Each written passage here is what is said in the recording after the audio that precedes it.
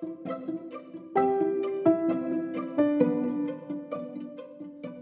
guys, welcome to the I Hope They Hear This podcast, and today I hope people going through transitions hear this.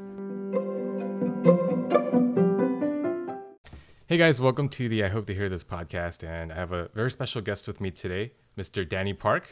Hey. Thank you for coming. Thank you for having me. And there were a few things I wanted to talk to you about because just kind of getting to know you and getting to know your story, I realized that you've gone through a lot of transitions in your life. Yeah. And some of them seem pretty extreme to me. What are the extreme ones to you? Yeah. So I guess the first one we can talk about is your career move, because you are now a mortgage broker. Yeah, I am a mortgage loan officer, broker, whatever you want to call it, but yeah, that's what I do right now. Yeah. So what exactly is that? Like, what is your job duty? I pretty much help customers or clients finance their home. I'm their go-to guy, their mediator between the customer and the bank. I do all the negotiating for rates, make sure my clients are getting the absolute best rates available.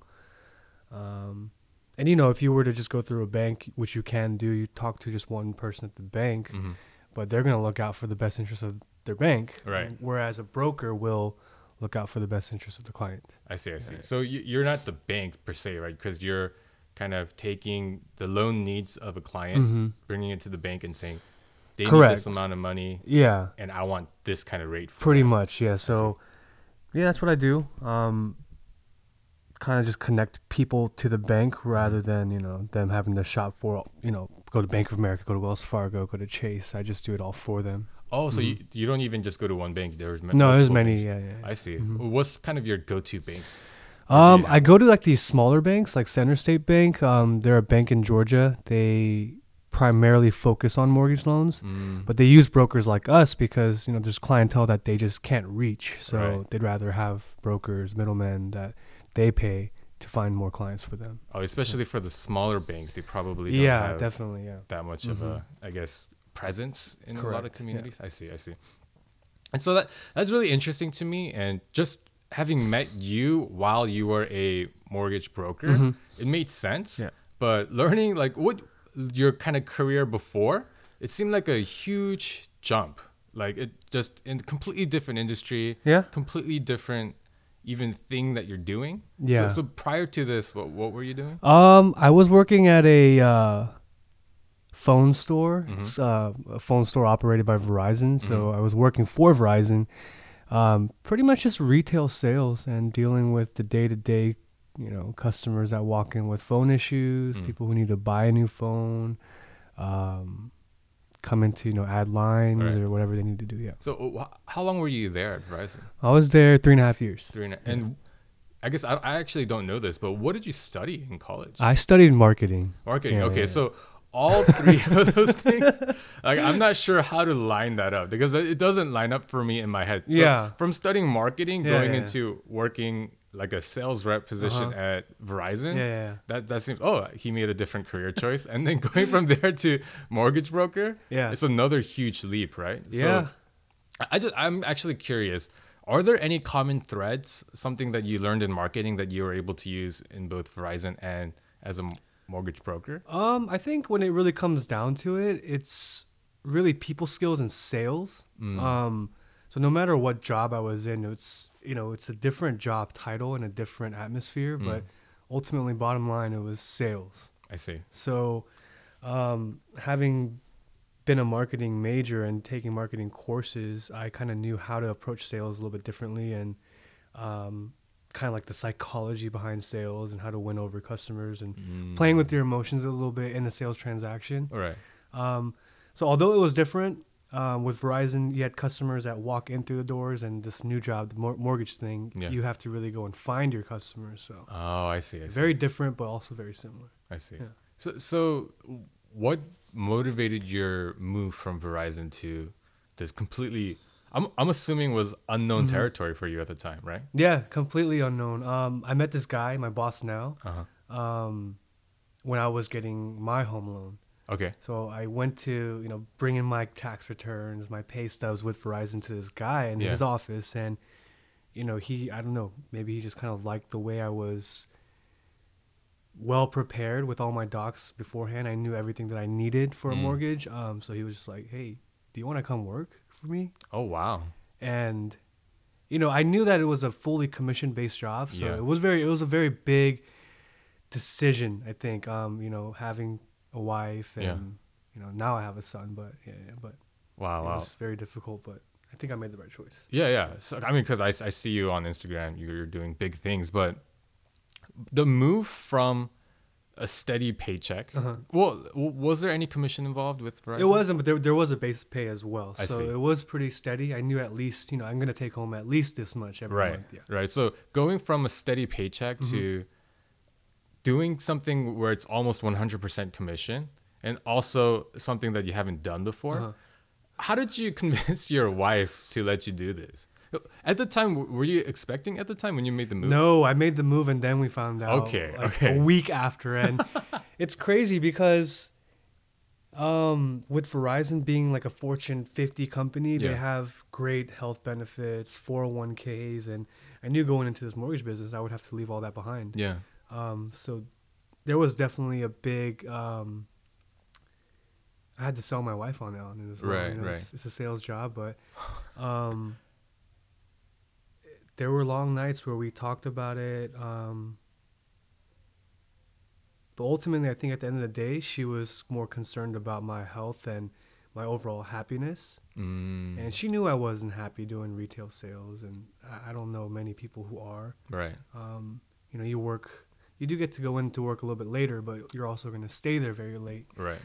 Which can take a toll on your body. And dealing with retail level customers, man, some of them they're just so different. Like you wouldn't speak to someone like that when you're, you know, if I was at a bar, I was a bartender, Right. you would never speak to me like that. Right. But for whatever reason in a real retail environment, I feel like people just can say whatever they want and get away with a lot of things. Yeah. Dang. So going into your new mortgage broker job, did you kind of have to plan out, I might not be making money for the first few months, so we need to kind of budget? Or did you have any of those financial plans going into it, or did you just take the leap? Well, I cashed out my 401k because I wasn't going to be able to contribute to it anyway from the new company. But good thing I stayed at Verizon for enough time to be fully vested in that. So I did have some savings set aside. But when you cash out your 401k though, did you have to have, were there like tax penalties? So when you cash out your 401k, and I don't recommend you do that if you know, if at all possible, they consider that as earned income for the year. Oh. So for 2019 is the year when I cashed it out. I got a 1099 recently saying, hey, this is extra income that you earned. But they do give you the option, hey, do you want to pay some taxes on this right now? So I said, yeah, take some taxes out so that I don't have to pay too much. Yeah. Oh, I see. Okay. Yeah. And so you had kind of that as a safety nest. Correct. While you're kind of getting acclimated to the mortgage broker. So how long did it take for you to really get into the groove of being a mortgage broker? Because I'm sure it wasn't like you hit the ground running, right? No, absolutely not, man. I don't know, people listening who might have, you know, received a message from me, I went on like a rampage the first month. Like I'm going to message everyone I can to let them know my career change. Because, I mean, with a mortgage, you're not going to start off just, you know, with a line of customers. You're going to have to really build a book of business. So for me, I expected it to happen right away. Just me being me.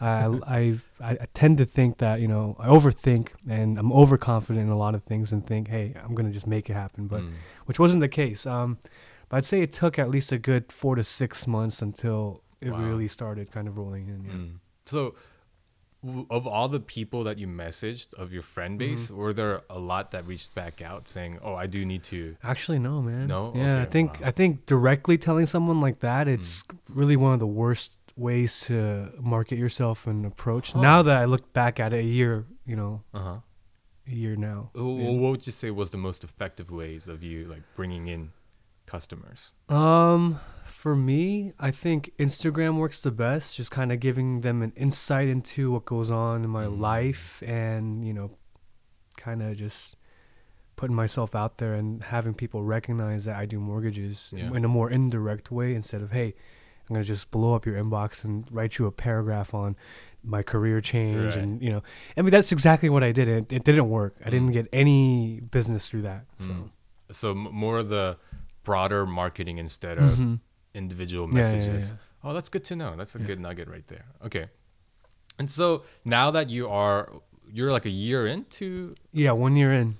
how are you happy with the change that you made? Yeah, definitely happier. Are there, so I'm assuming the paychecks are bigger. Yeah. Right. I don't want to disclose your income in any way, but I'm assuming just because it is commission based and knowing how mortgages are, Right. I'm sure the paychecks are bigger. So that's Definitely, probably a huge plus now that you have your son. yeah. But are there any cons, any regrets that you have that you left behind at Verizon? Not really. Oh wow. Yeah, I mean, I did let go of my health insurance plan that was super cheap and the 401k, but I would let go of those two things in a heartbeat again if, I was going to be happier, work Right. less hours and do less work, to be honest with you. I see. So do you feel like your health and overall happiness has improved? I'd say so, yeah. Yeah. Oh, that's great. Yeah. Wow. So I mean, yeah, this whole the whole career transition is such a me personally, I don't think I could ever do it just because I'm a very fearful and insecure person. So speaking to someone like me, if there were an opportunity for me to be happier in a new job, what are some of the advices that you would give to me to try to either convince me or make me feel better about the jump? Kind of things that I told myself too when I made the jump is, if this doesn't work out, I can go back to work again. I can find something, again. Right. It's really not, a final decision. Who knows? I might not do this for, the next 15, 20 years. I could also change again. Right. I think a lot of people, millennials especially, they change jobs more frequently than before. Right. And that's just what I told myself. This isn't the end of the story. I could also change again to another job if I have to. Yeah. Right. So even if it doesn't work out, Right. there's an alternative. Always, yeah. Yeah. That's how I look at it. Yeah. Oh, that's good to know. Yeah. So that's one transition. Yeah. That's very fascinating. The other transition, well, before I get to the main one I want to talk about, let's talk about the transition from single to married to having a baby. Okay. It's a huge, I've gone through it. It's Yeah. a huge transition. But I want to ask you, which transition do you think was easier, going from single to married or going from married to parents? Which one was easier? Yeah. I think being single than being married, I think that was an easier transition than married to parent. Yeah. Yeah. What are some of the challenges, do you think, going from parent, like married to parent? Just that you don't have that time anymore. Yeah. I mean, I don't know if you feel this way, but your time with your spouse definitely feels, I don't even know how to put it. But Yeah, no, it's very limited. Yeah, definitely. You're so concerned about the baby and the well-being of the baby that you really don't look out for each other anymore as much as you did when, you're in lovey-dovey honeymoon phase of your marriage. Yeah. So that's really difficult, I think, for both men and women, I presume. Yeah. It's funny because with me and Shirley, we definitely do care more about the baby's well-being. There are situations where, for example, I'll take AZ out of the car and it's raining, so I'm like really concerned about the rain hitting her, but over there my wife is getting drenched. But it's funny in our situation because my wife actually prefers that. She's like, I can take care of myself. You as the father, you take care of your baby. Yeah. But I don't know how long that'll last because I don't think that's healthy for the marriage in general. Yeah. To be solely focused on the baby. So have you had any issues with that so far? Because I haven't had any issues. I haven't had any issues, no, but I think along the same way as you that I don't know how long this way of being married will last either. Like, Right. Something's got to give. Yeah. We've either got to do better and have more time and figure something out, or I don't know. Yeah, I guess we're still, because Asher is Is he 4 months old now? He'll be 5 months soon. Yeah. 5 months, yeah. Because Aisley just turned 7 months today. Yeah. So we're still kind of in the very early stages of fatherhood. Yeah. So I guess we don't. Whose baby do you think that was? That sounds like. Was that Asher? That was definitely my son. Yeah. So. Yeah, I think we're still in the midst of the transition, so it'll be interesting to kind of see how that goes. Yeah. Yeah. So and you want to talk about going from single to married a little bit? So my wife Nadia, we dated for about 3.5 years before we got married. But that dating life was great. We never argued. We had a great relationship and still do. So I felt like the only thing left to do was to get married. So, you know, with the blessings of our parents, we decided to get married, and it's been great. This is a girl that I fell head over heels as soon as I saw her. And definitely, I always feel like she's out of my league. So I feel definitely blessed in that. Yeah. So, but yeah, I mean, going from single to being married as well, it's definitely a huge transition, I think. Once you start living with that person, you start to, you know, I think the first month is okay, but starting the second, maybe third month, you start seeing, you know, socks on the floor or, you know, cabinets not being closed. And Are you kind of the more organized, cleaner person in your marriage? I mean, I think we both clean to a certain extent, but I feel very 답답해 when things aren't in order. Right. I'm just that type of personality. Yeah. I'm very much like that too. And Shirley, this morning it was crazy. She was looking for pants, and she just goes into the blankets on our bed, and she's pulling out multiple clothing items. Oh yeah. Like she just throws them off, and wherever they land, that's their home for the next couple of days. So I mean, I definitely understand you, and that I think is one of the biggest adjustments of. It's huge. Yeah. Because when I blame this on my mom. She's a super neat freak, borderline OCD. So I got some of that. So I need things to be organized. I need things to be in the place that they're at. I need the cabinets to be closed if they're not being used. Yeah, I don't know why. I just get frustrated if they're not. Like, you could just, you know, I'm not trying to go home and get into an argument later, but, you know, I mean, it's just a simple habit you could form to just shut a cabinet after these. I mean, exactly. But, you know, as a married couple, I'm sure there are things that we do that frustrate our wives. Oh, absolutely. I'm sure. I don't even want to hear what you have to say. Yeah. So that adjustment, I think that transition is a very interesting one. But one added wrinkle, I guess not a wrinkle, but one factor that I think you guys had is the fact that Nadia didn't grow up in the U.S., right? Yeah, she moved to the U.S. when she was 10, and she was actually born in Brazil. Yeah. So were there any cultural things because by the time you're 10, there's a lot of things that you are already kind of set in your ways in. So were there things that you had any obstacles that you had to overcome? I think not really obstacles, but I kind of even still see it today. It's just the way in her personality. She's that Brazilian personality where, you know, you talk about your feelings. You're very open with one another. Whereas, you know, Americans are kind of closed off in certain ways and, you know, don't bother me, I won't bother you type thing. So that was definitely different to me. And everything, you know, she doesn't get upset over many things. She's just so very cool and lax.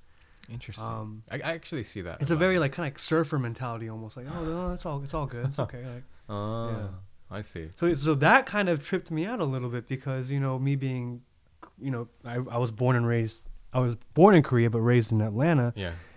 There were a lot of things where I was very hesitant on, like, did this upset her? Like, is she upset at me? Is she frustrated? Like, did I do something wrong?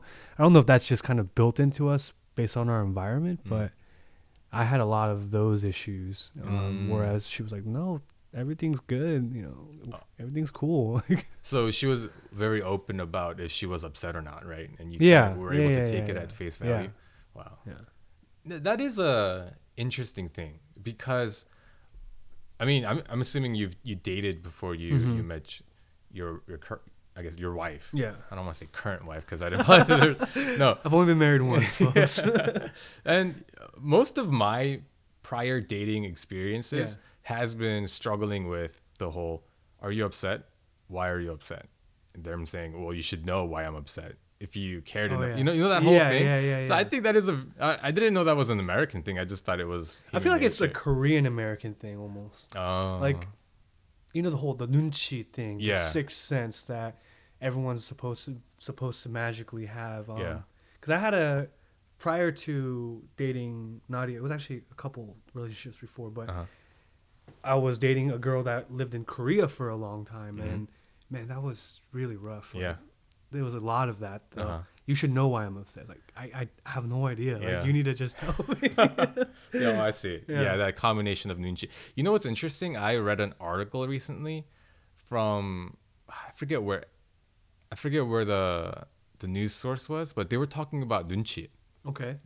They titled it "The Korean Superpower Nunchi." I did see that. I Right? saw that somewhere too online. Yeah. Yeah, and it's for those of you who don't know, nunchi. Direct translation would be, dang, what would be the direct? Like, it has something to do with your eye, I guess. Right, Dun is your eye, and chi is like an energy, I guess. Yeah. Like, So it's being able to perceive things that Right. aren't always physical, right? And the article talked about how Koreans, because they have this nunchi and it's part of their culture, that it actually helps them a lot in their career. Being able to feel out someone's attitude or someone's position on something kind of innately helps us navigate through, conversations without stepping on anyone's toes and all those kind of things. So there are positives of nunchi, but the negative downfall side of that is if someone expects you to have nunchi, then that's what I'm saying. Like, is having nunchi, is that really having a genuine relationship? Or, I do have nunchi. I know that you're upset. But would it be more of a genuine relationship if you told me that you were upset and we just worked it out right there rather than me trying to tiptoe around the situation? Right. Yeah. That's interesting. I would be interested to know if other people from outside of the Korean American community had to deal with this. So if you're listening out there and you have any opinions about this, please let us know. Okay, so the whole Brazil thing, that was okay. And were there any other issues just in the fact that you're suddenly going from not having known what marriage is about to going into marriage? Whew. Like not so much, because we already talked about the adjustments that we make in our lifestyles, but some of the duties that we're expected to do, right? As a husband, as a provider, and all those kind of things. Yeah, I mean, I think even from the beginning, just how to really, I guess, save money together, your finances. I think finances is a huge part in marriage. And, when you're dating, you don't really think too much of it. So, I got dinner. Or, you get coffee, I get dinner. It's fine. But with marriage, it's more, okay, this is my paycheck and that's your paycheck. Right. And how we kind of synergize that together, I think it's a huge development in your marriage. Like, it takes time, and I don't even know if I'm answering the question that you asked. But that's good. But finances, I think it plays a huge factor in your marriage's overall success. Right. Yeah. You know what's funny? When I'm just realizing now that I say the phrase "you know what's funny" a lot. Sorry. What's interesting with me and Shirley is, when I get a gift from her now, I care more about how cheap it is than how expensive it is. Because when we were dating, right, just the shallow part of me says, "Oh, you got me this gift. Wow, it's so expensive. That must mean you love me." But now when she gives me a gift, why is this so expensive? Like, I'm sure you could get a cheaper one. No. So because the finances are commingled now, it's my money's your money, your money's my money. So it's that was one of the weird transitions that I had to kind of go through. Yeah. That, and then I think our work schedules. We both worked retail. Her family owns beauty supply stores. So we worked pretty much similar hours, but we had completely different day offs. So me being a American corporate Verizon Wireless company, they don't give you set days off. They have to have their coverage. So you'll get 2 days off per week, but sometimes those weeks will overlap into the following week. So you'll be off on Tuesday, and then you'll work 6 days until your next day off. Oh wow! So I mean, you do get your 2 days, but you don't know when, and you do know like 3 weeks in advance. But it still sucks because being married, being newlywed especially, and not having the same weekend or whatever as your wife, and being able to spend time with her. I think that plays a huge factor. So I mean, if there are people who are considering marriage and have different work schedules, that's something you really need to sit down and talk about too, because it sucks. You eat dinner by yourself, and when you're off on a random Thursday, you just end up playing video games all day and wait for your wife to come back home. Right. Do you think that had a factor into your move into the mortgage broker? Yes, huge. Yeah. And is your wife still working? Right now, no. Right, because she has Asher now. I see, You know what's funny? I said it again. Tell me. An interesting observation I made is most married couples that have irregular hours, they do it in the beginning, but almost all of them that I know eventually change their jobs to get a more steady set schedule. Okay. The couple that comes to mind is at our church, Paige and Philip. Yeah. They were both very irregular hours, but they've both made moves to be more regular so that you have to. Yeah. So I think that's one thing that you do need to consider when you get married is, as a single person, who cares when you work? Whatever, just make your money. But when you're married, it sucks to be married and not be able to see your spouse all the time. Correct. Yeah. You don't want to have them home by themselves either. And Because you're meant to be together. Yeah. Well, then let's shift gears and go into the main topic of conversation that I wanted to talk to you about today. Because this is a huge transition that I know you went through in your life. The common thread was music. You were a praise team worship leader, and after that you were in the DJ space, right? And they're both music, so the transition, I guess, is not super tough, but the type of music is very different, and the type of audience is vastly different, right? So can you kind of just walk us through that, how you even started being a worship leader, and how that kind of bled into or even influenced your decision to go into DJing? So my dad is a worship leader, or was a worship leader at church, and he was doing it for so long. And naturally, I just picked up the guitar and learned how to sing. So, kind of just Korean church, being a Korean church, you know how to sing and play guitar, you should be the worship leader. Right. And then I think I started to lead worship when I was I played the drums in the beginning. Okay. And then the praise leader, then he went off to college, so I had to step off from the drums, and I took the guitar and singing role. And that was in my senior year of high school. So I led worship every Sunday for both the youth and sometimes the EM at the time at my church. And what else happened? I led worship at retreats. I think that's where I met you. Yeah. And I met a lot of the current folks at our church right now at that retreat, which is crazy how everything comes full circle.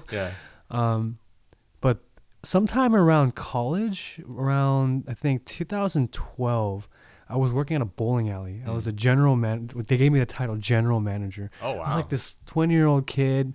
I didn't care about the job. I was just the most responsible one, I guess, out of everyone else. But at this bowling alley on Friday nights, they would have this DJ come in. And I was just kind of just amazed at what this little machine was able to do, projecting loud sounds, and this guy able to mix two different songs into one, and just the type of vibes he was giving out. Just that type of energy just kind of, I don't know, it reeled me in. But still, I wasn't DJing after that. I just kind of that was my first exposure to it. Mm. And I think a few years later, just things happened at church.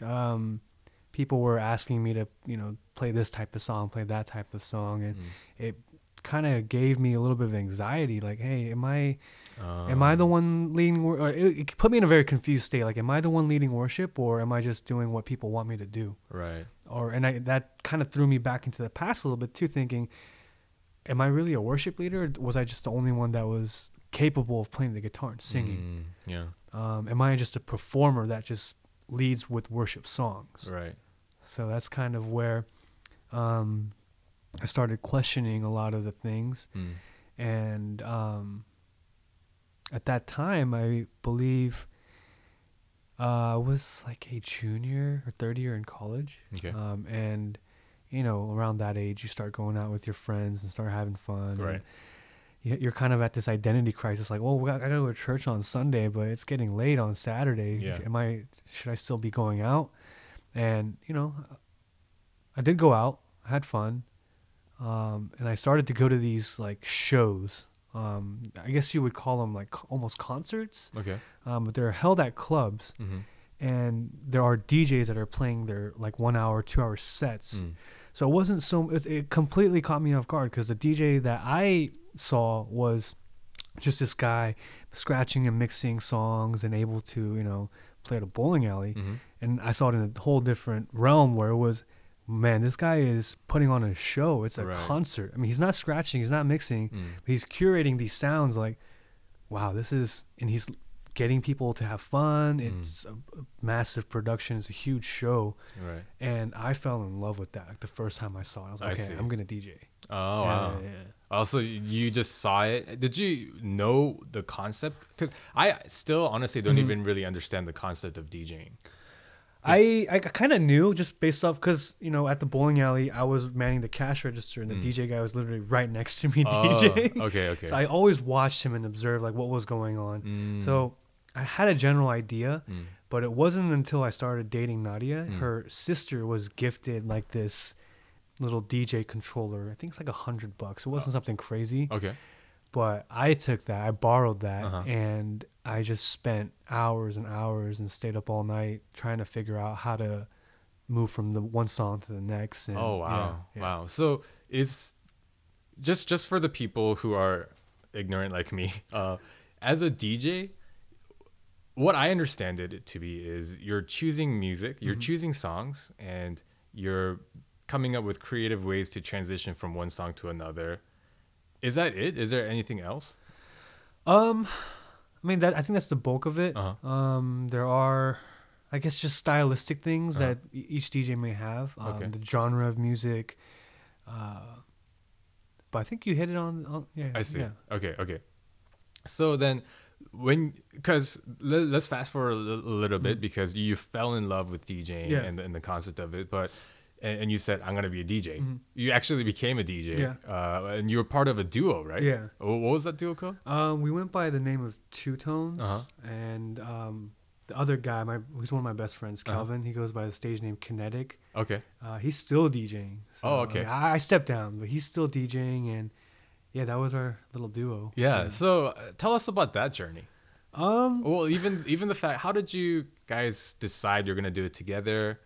Yeah. How you went about DJing at these different places? So I had never even heard of or met this guy named Kelvin before then. But I knew he was playing shows. He was DJing. He was already doing what I wanted to do. I see. So I reached out to him. I said, yo, you're a DJ.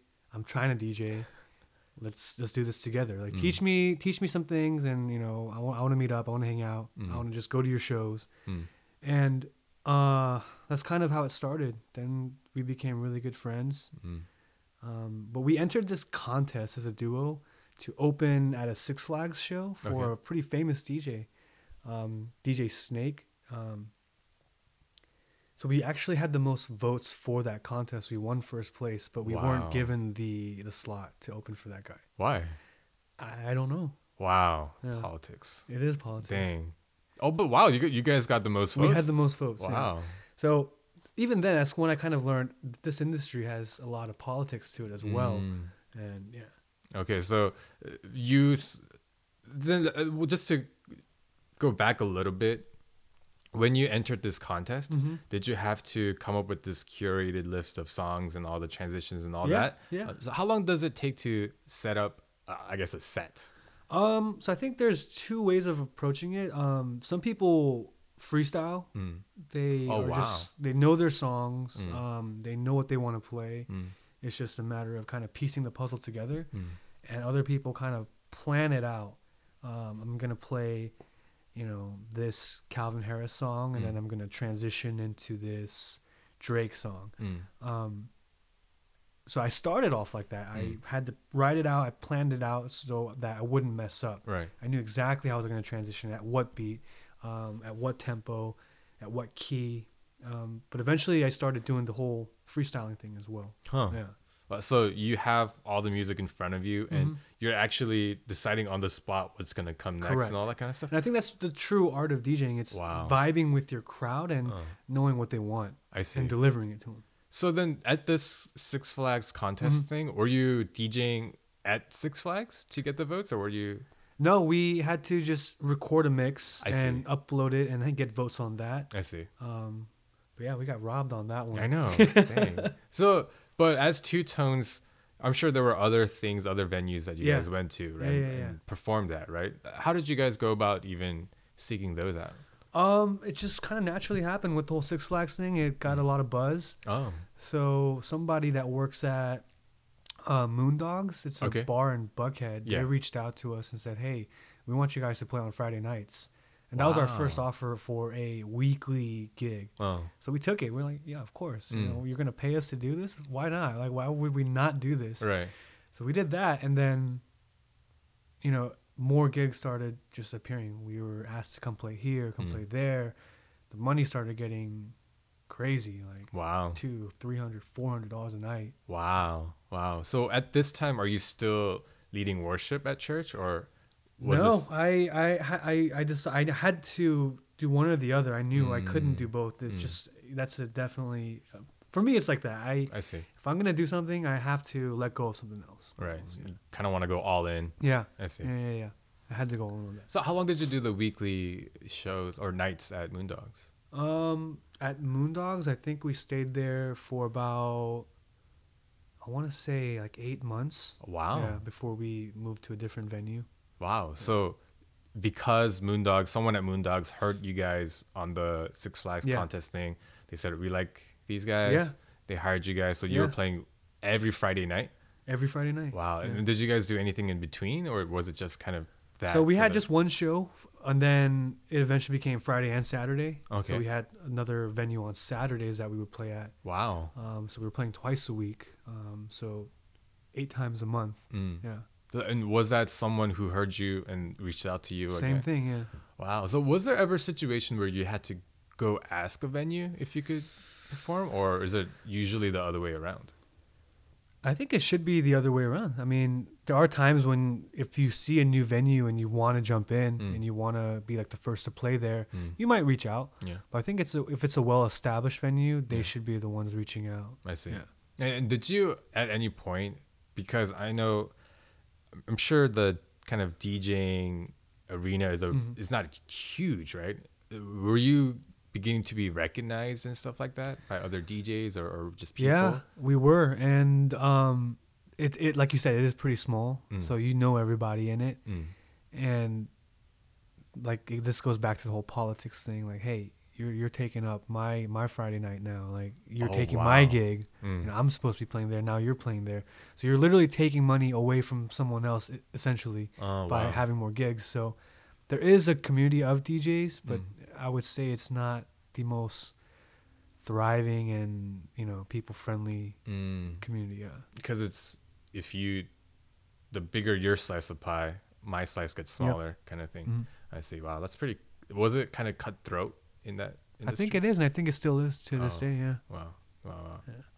So then, as you and your partner, were there any issues being because when I think of a DJ, I don't understand. I guess I don't know enough. I don't understand how like two people would work together. It would have to be pretty seamless for the sound to be good, right? Like Yeah. you guys would have to work really well with each other. Yeah. Were there any challenges in being a duo instead of a solo act? I mean, just the fact that you have someone else that you could rely on too, that you know, hey man, I gotta use the restroom. Can you take over for a while? I Like, you know, see. that would happen a lot. Whereas if you're by yourself, man, you're not using the restroom from 10 o'clock till probably 3 a.m. Wow. But yeah, you're right. It takes a lot of practice, and your style has to mesh together and blend very well for that to work. Because you can't have one guy that's playing, you know, strictly one genre and another guy and hope that it just works out and blends together very well. Right. It's not going to happen. I see.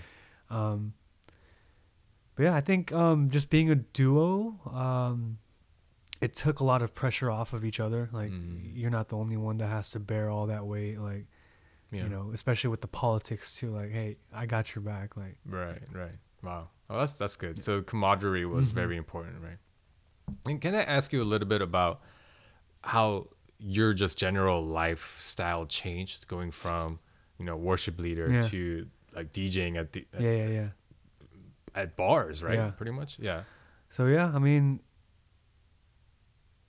I would be honest, like as soon as we started picking up the Saturday gigs, I stopped going to church on Sundays. When I was doing just the Fridays, I was still able to make it to church.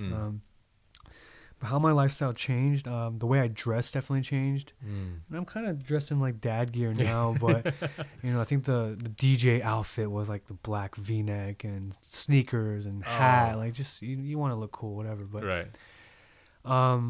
longer nights, you miss out on a lot of things. I mean, it seems like you're always out having fun and socializing, but you miss out on a lot of your friends' big events. You miss out on time with your family. You know, if my friends are having a birthday party at this bar, but I'm DJing at this bar, you can't go to that I can't bar. go. Yeah, a lot of FOMO. Right. A lot of alcohol. Yeah. Does it just come with the territory? Like, I think it does, man. I really think it does. Because is it just that you're in that bar environment and everyone else? You just want to take the edge off a little, especially, you know, if you're playing at a new place and you don't know this crowd and it's the first time you're there, you could be nervous, you know. Right.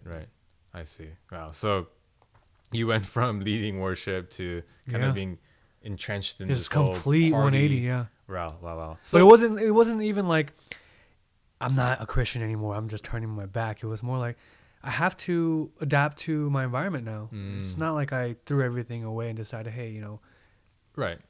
You know, screw the church. I'm just going to leave church and just go do this thing. It wasn't so much that. It was, I think I'm just more of a musical nerd that just kind of picked up on something that's seen as a very socially, you know, what do you call it? Like something a social butterfly would do, like DJ. Oh, I'm, you know, pumping up the crowd and I'm having fun. But it wasn't like that. I think I'm just more of a nerd that picked up on something. Yeah.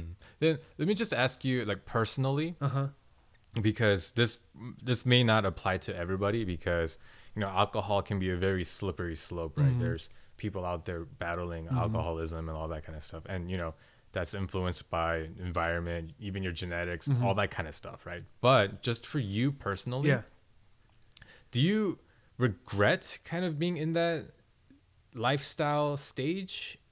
Or do you think it was worth it to kind of experience that whole new area of music that you love so much? I don't regret it. I mean, I think I regret a lot of the money that I spent for sure, but I learned a lot from being in that space. That, you know, just because you're not within the four walls of a church doesn't make you, you know, a bad person, which was kind of what I was taught as a kid. Like, if you don't go to church, if you're not there on Sundays, and if you don't put your money in the offering basket, you're not a good person. Right. So that was kind of drilled into me as a child. And when I left the church and found that, you know, hey, there's really good people out here too. They just don't go to church. Yeah. It was kind of a shocker. Like, hey, these are genuinely good folks, good-hearted people. Right. You know, just not in the atmosphere and environment of a, you know, Judeo-Christian church. Right. Yeah, because that is true, that we do have this weird theology of goodness can only exist within the four walls of the church sometimes. And that definitely is not biblical. Uh-huh. That is very incorrect. So so it kind of opened your eyes to that It and being definitely able opened to my eyes. see. Yeah, yeah, I yeah, see, I yeah. see. I met a lot of great friends who I still talk to today. Mm, Um, and even the partner that I DJ'd with, he was the best man at my wedding. mm, Um, so yeah, I learned a lot from just being out there. I mean, socially, I'm definitely an extrovert. mm. I do have my introverted moments where, I just have to be by myself Yeah. too. But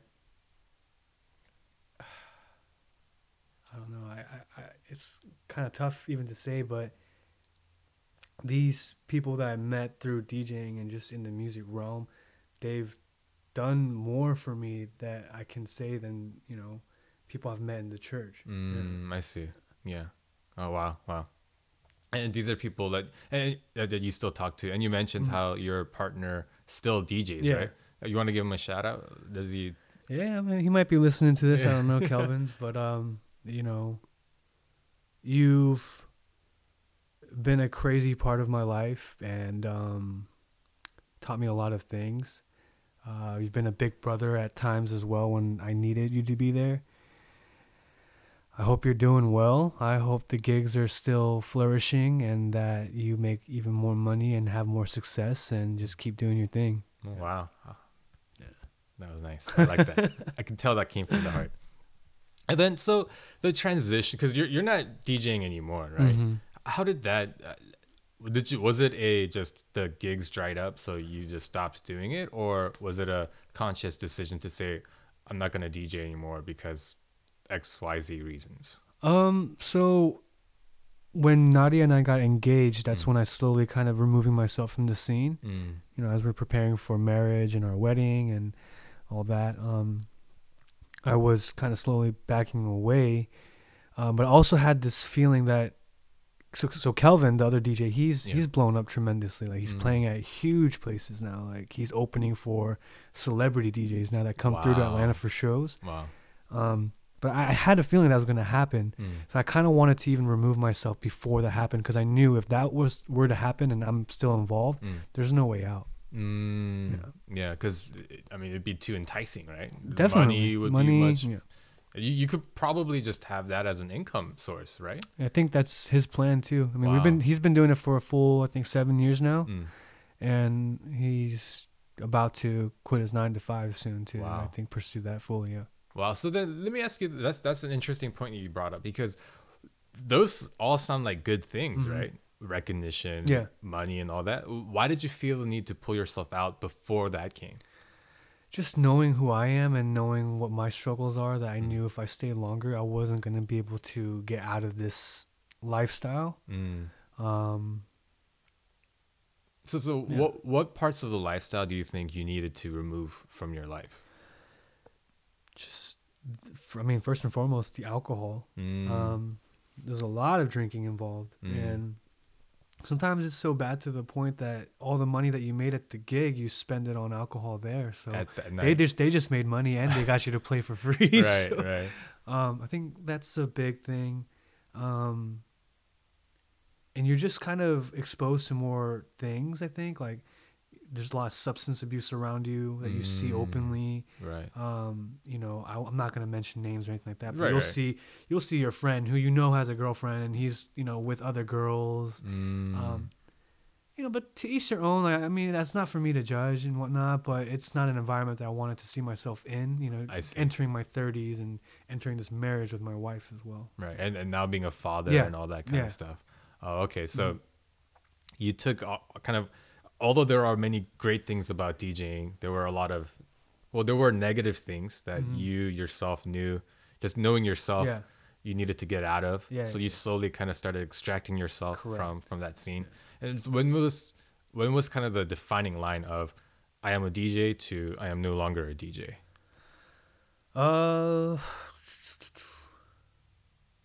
Man, this is gonna hurt my pride to say this, but after we got married, we were on our honeymoon. I was like, "Hey, do you mind if I pick up a few more gigs? Like, I mean, it's gonna help pay bills, and it's just extra income for us." Yeah. So I went and bought new equipment as well, and I was able to recoup the money for the equipment at least. But I I didn't want to jump into my partner's shadow either again, because this is something he built up. Right. So I'm not gonna just go and, you know, take his spotlight and just go back to Two Tones. You know, he's doing his own thing as Kinetic. Like, Right. I need to leave him be. Uh-huh. So I started to try to, you know, get my own shows, which I did. I had a couple here and there, but man, the people did not respond to it as much as I thought they would, and you know, it wasn't really working out for me in terms of the audience or the type of venue I wanted to play at. So eventually I just said, hey, you know what? It's time. Like, it's a natural exit point. Yeah. I see. Well, at least you recouped the cost of the equipment. Yeah. I see. Thank God. Yeah, no, but I mean, I think that just happens when you're, especially in music, when you're out of the scene for a while. Oh yeah. It's hard to kind of jump back in and then expect the kind of same recognition and all that kind of stuff that you had before. Yeah. I see. So, for sure. So Nadia was okay with you kind of picking up a few more gigs after. So this is what I mean by the whole Brazil thing. Like, it's like, are you sure it's okay for me to do this? Like, are you positive? Like, you have no issues with this? She had no issues with it. Oh, I see. And she came to a lot of my gigs, so I'm definitely thankful for that. So she's gotten to witness a whole lot of changes out of me and transitions. I think our entire time together, all I've done was transition to different things and morph into a different person. And I don't know how she's still with me. But Wow. So yeah, I think we covered a lot of what I wanted to talk about. The transitions that I saw in you. I think one of the reasons why you do them so well is because you know what to give up. You know when there are things that are good, but you look at the whole picture and say, these things are bad, so I need to give that up, so I'm going to transition from it. I think that was true with Verizon, because it's very enticing to stay in a job that gives you great benefits and steady paycheck and all that. But being able to recognize the potential of the future and the negative aspects of your current state and being able to move forward, I think that's a very good skill to have. A lot of people don't have that, me included. I'm very bad at that. I'm terrible at that, in fact. So I think, that's good to know. For the listeners as well, I think it's important to note that transitions aren't always a bad thing. In your case, they've been mostly positive. And it's because you were able to recognize, oh, now is the time to move on because these reasons, and however enticing and tempting the good things may be, I understand the negative aspects of the bad things and the damage that they can do, so I'll move on. So because it's really hard to balance that out when you see the steady paycheck is so big and like the bad schedule, like, because early in the marriage it's not a huge deal, but I think you recognize that over time it could become a very damaging thing. So wow, thank you for the insight into all those things. I didn't even know those insights. I didn't even consider those transitions being, such a big pivotal role in. Yeah, but because you went through it, we were able to learn from it. Yeah. So we really appreciate that. We're just around at the 55-minute mark, and this is usually where I ask the guest if there was any part of what we talked about that we missed out on, anything that you wanted to add on. And the reason I do this also is because, this is your story. Yeah. And I only really came up with my list of questions and all that based off of what I knew. But if there are parts of your story that you feel like we didn't represent, no. I think it's important to get your feedback on. I mean, just kind of for all the listeners that are kind of debating, I know your podcast is about like, hey, you should go for your passions and do this and that. Yeah. So I want to say, I went from my regular old 9 to job to something I was passionate about and back to a regular job. So I've kind of done that full circle almost. And what I want to tell folks is that it's not so much just a passion that you should follow. It's just sharpen what skills you have, and that'll carry over into any sort of realm that you step into. Wow. So that passion will just come to you. I was good at talking to people. I'm good at, socializing with people and just client management now. So all those skills are in line with what I do, and everything else just is a byproduct of that for me. It's like, hey, I'm good at this, so this job came to me. I'm also good at this, so the DJing opportunity came to me. I'm good at client management, so the mortgage opportunity came to me. Right. So I'm just kind of just living my own life, and I hope the listeners, don't get it twisted that you shouldn't, follow your dream or your passion, but whatever you want to pursue, just, hone your skills first, and everything else will follow. Oh, that's so good. I love that. And that actually reflects something John Song said when he was on, I want to say 2-3 episodes ago. He also said, master your craft. His direct phrase was, master your craft in the name of Jesus, or master your craft in your realm in the name of Jesus. Wow. Is what he said. And I actually, that was like really good. Yeah. He also talked about how, I think kind of similar to you, it's not always about just doing it, but being good at it is very important. So yeah, in your case, being good at it, life just presented you with opportunities because you had the skill set. Yeah. So do you think if you didn't have those skill sets, for example, with your mortgage broker, if you didn't have that client relationship management skill already, do you think if you were presented with that opportunity, you would be in a different place right now? Like, did having that skill set beforehand help you, or do you I think having the skill set helped. It's like, I know I can do this. I mean, it might take time, but I know I can do this, so I'll take the chance and do it. If I wasn't so well versed in that sort of skill, I would definitely think twice whether or not I want to leave my comfortable job. I see. Right. So it's having that skill beforehand, even before the opportunity is given to you, is a good thing to have. Just kind of be prepared, and opportunities will come. Awesome. Yeah. Great. Well, thank you so much for coming on. This was you. a really insightful conversation. I hope it was, yeah. Yeah, thank you for being open and just honest about all things. And we're actually gonna go grab lunch with our wives and our kids soon. Yeah. So let me just close this out real quick. If anything resonated with you guys today, or if you had any questions, any sort of feedback that you wanted to give to me or Danny, formerly of Two Tones, feel free to email me at ihthtpodcast@gmail.com. That's I hope they hear this abbreviated podcast@gmail.com, or on Twitter, the same name, ihtht podcast, or on Instagram at I hope they hear this. Also, find the video of this podcast on YouTube. I believe if you just there you go. If you just search I hope they hear this episode 54. This is episode 54. Then you'll be it should pop up. The videos are usually uploaded on Wednesdays, so keep an eye out for that. Subscribe, like, do all those things. And thank you guys so much for listening, and we'll talk to you next week. Bye.